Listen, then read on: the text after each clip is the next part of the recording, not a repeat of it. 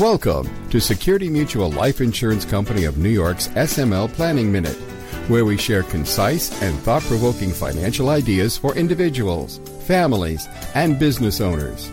Security Mutual, the company that cares.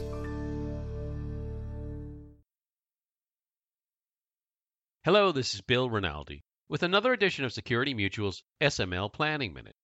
In today's episode, the Build Back Better Act Tax Proposals, Part 2.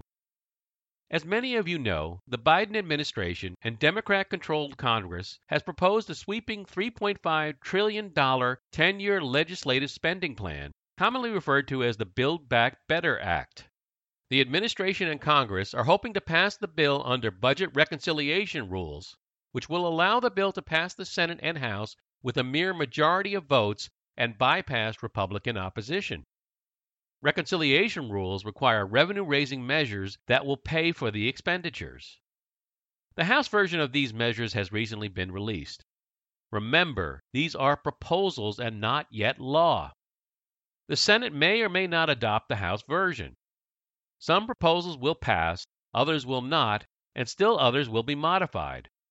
However, many tax professionals and Washington commentators believe that change is coming, and Democrats are keen to pass a bill before year-end, and certainly before the 2022 midterm elections, while they still command a majority in the House and Senate. The only question is to what extent change will happen. The general trend, however, seems quite evident from the proposals. Whatever ultimately passes will significantly impact our high-income, high-net-worth, and small business owner clients. We wanted to briefly summarize some of the proposals that we believe will impact our clients so you can consider how they affect your financial objectives and start preparing for change while there is still an opportunity to do so. Your Security Mutual Life Insurance Advisor stands ready to assist you and coordinate with your tax and legal advisors. Many of these provisions are projected to be effective on January 1st, 2022. Those that may have a different effective date are noted later in this podcast. In today's episode, which is part 2 of 3, we will cover the proposals that affect estate and gift taxes. Estate and gift tax rate. The Tax Cuts and Jobs Act of 2017 doubled the estate and gift tax exemption amount from $5 million to $10 million per person, plus inflation adjustments. Under that act, this doubling of the exemption was intended to sunset at the end of 2025. Under the proposed bill, the sunset will be accelerated to the end of 2021, such that on January 1st, 2022, the exemption amount will be back to $5 million plus inflation adjustments.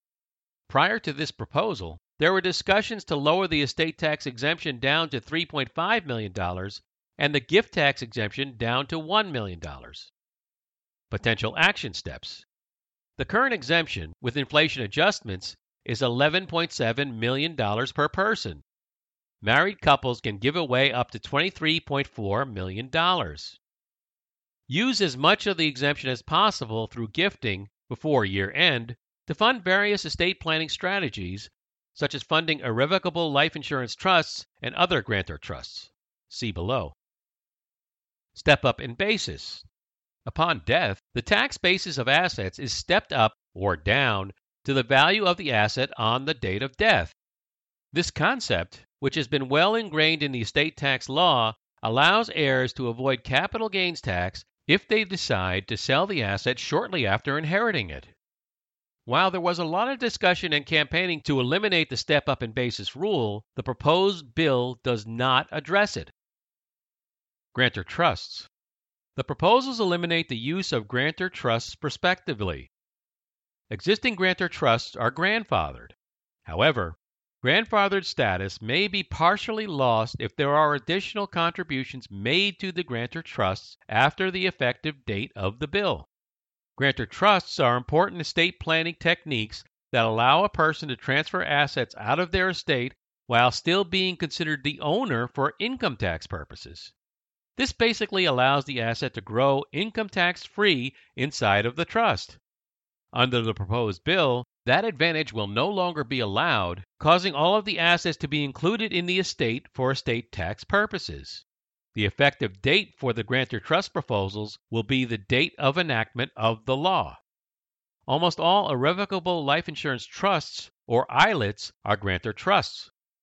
Life insurance held in an ILIT has traditionally been one of the easiest ways to address a potential estate tax exposure. Existing trusts will need to be funded in alternative ways to avoid loss of grandfathered status. New trusts will need to be designed to avoid grantor trust status and be funded in ways to avoid estate tax inclusions and to deal with more limited gifting capacity. Grantor retained annuity trusts, or GRATs, are also grantor trusts. These trusts, extremely popular in a low interest rate environment, are typically designed to move the growth of rapidly appreciating assets to heirs out of the estate with minimal impact on gift taxes. Under the proposed bill, GRATs may no longer be viable strategies. Other grantor trust strategies, such as spousal lifetime access trusts, or SLATs, and qualified personal residence trusts, or QPERTs, may no longer be viable strategies once the proposed bill is enacted. Potential action steps. If you are a candidate for one or more of these trusts and have been waiting to see where the political winds blow, time may be running out. You may wish to consider creating these grantor trusts as quickly as possible and fund the trusts with your current estate and gift tax exemption amount of $11.7 million per person to enjoy grandfathered status. For existing ILITs or new ILITs created prior to the enactment of the new law, consider making large gifts of cash now to fund the trusts. The trusts will now have sufficient cash to pay ongoing premiums.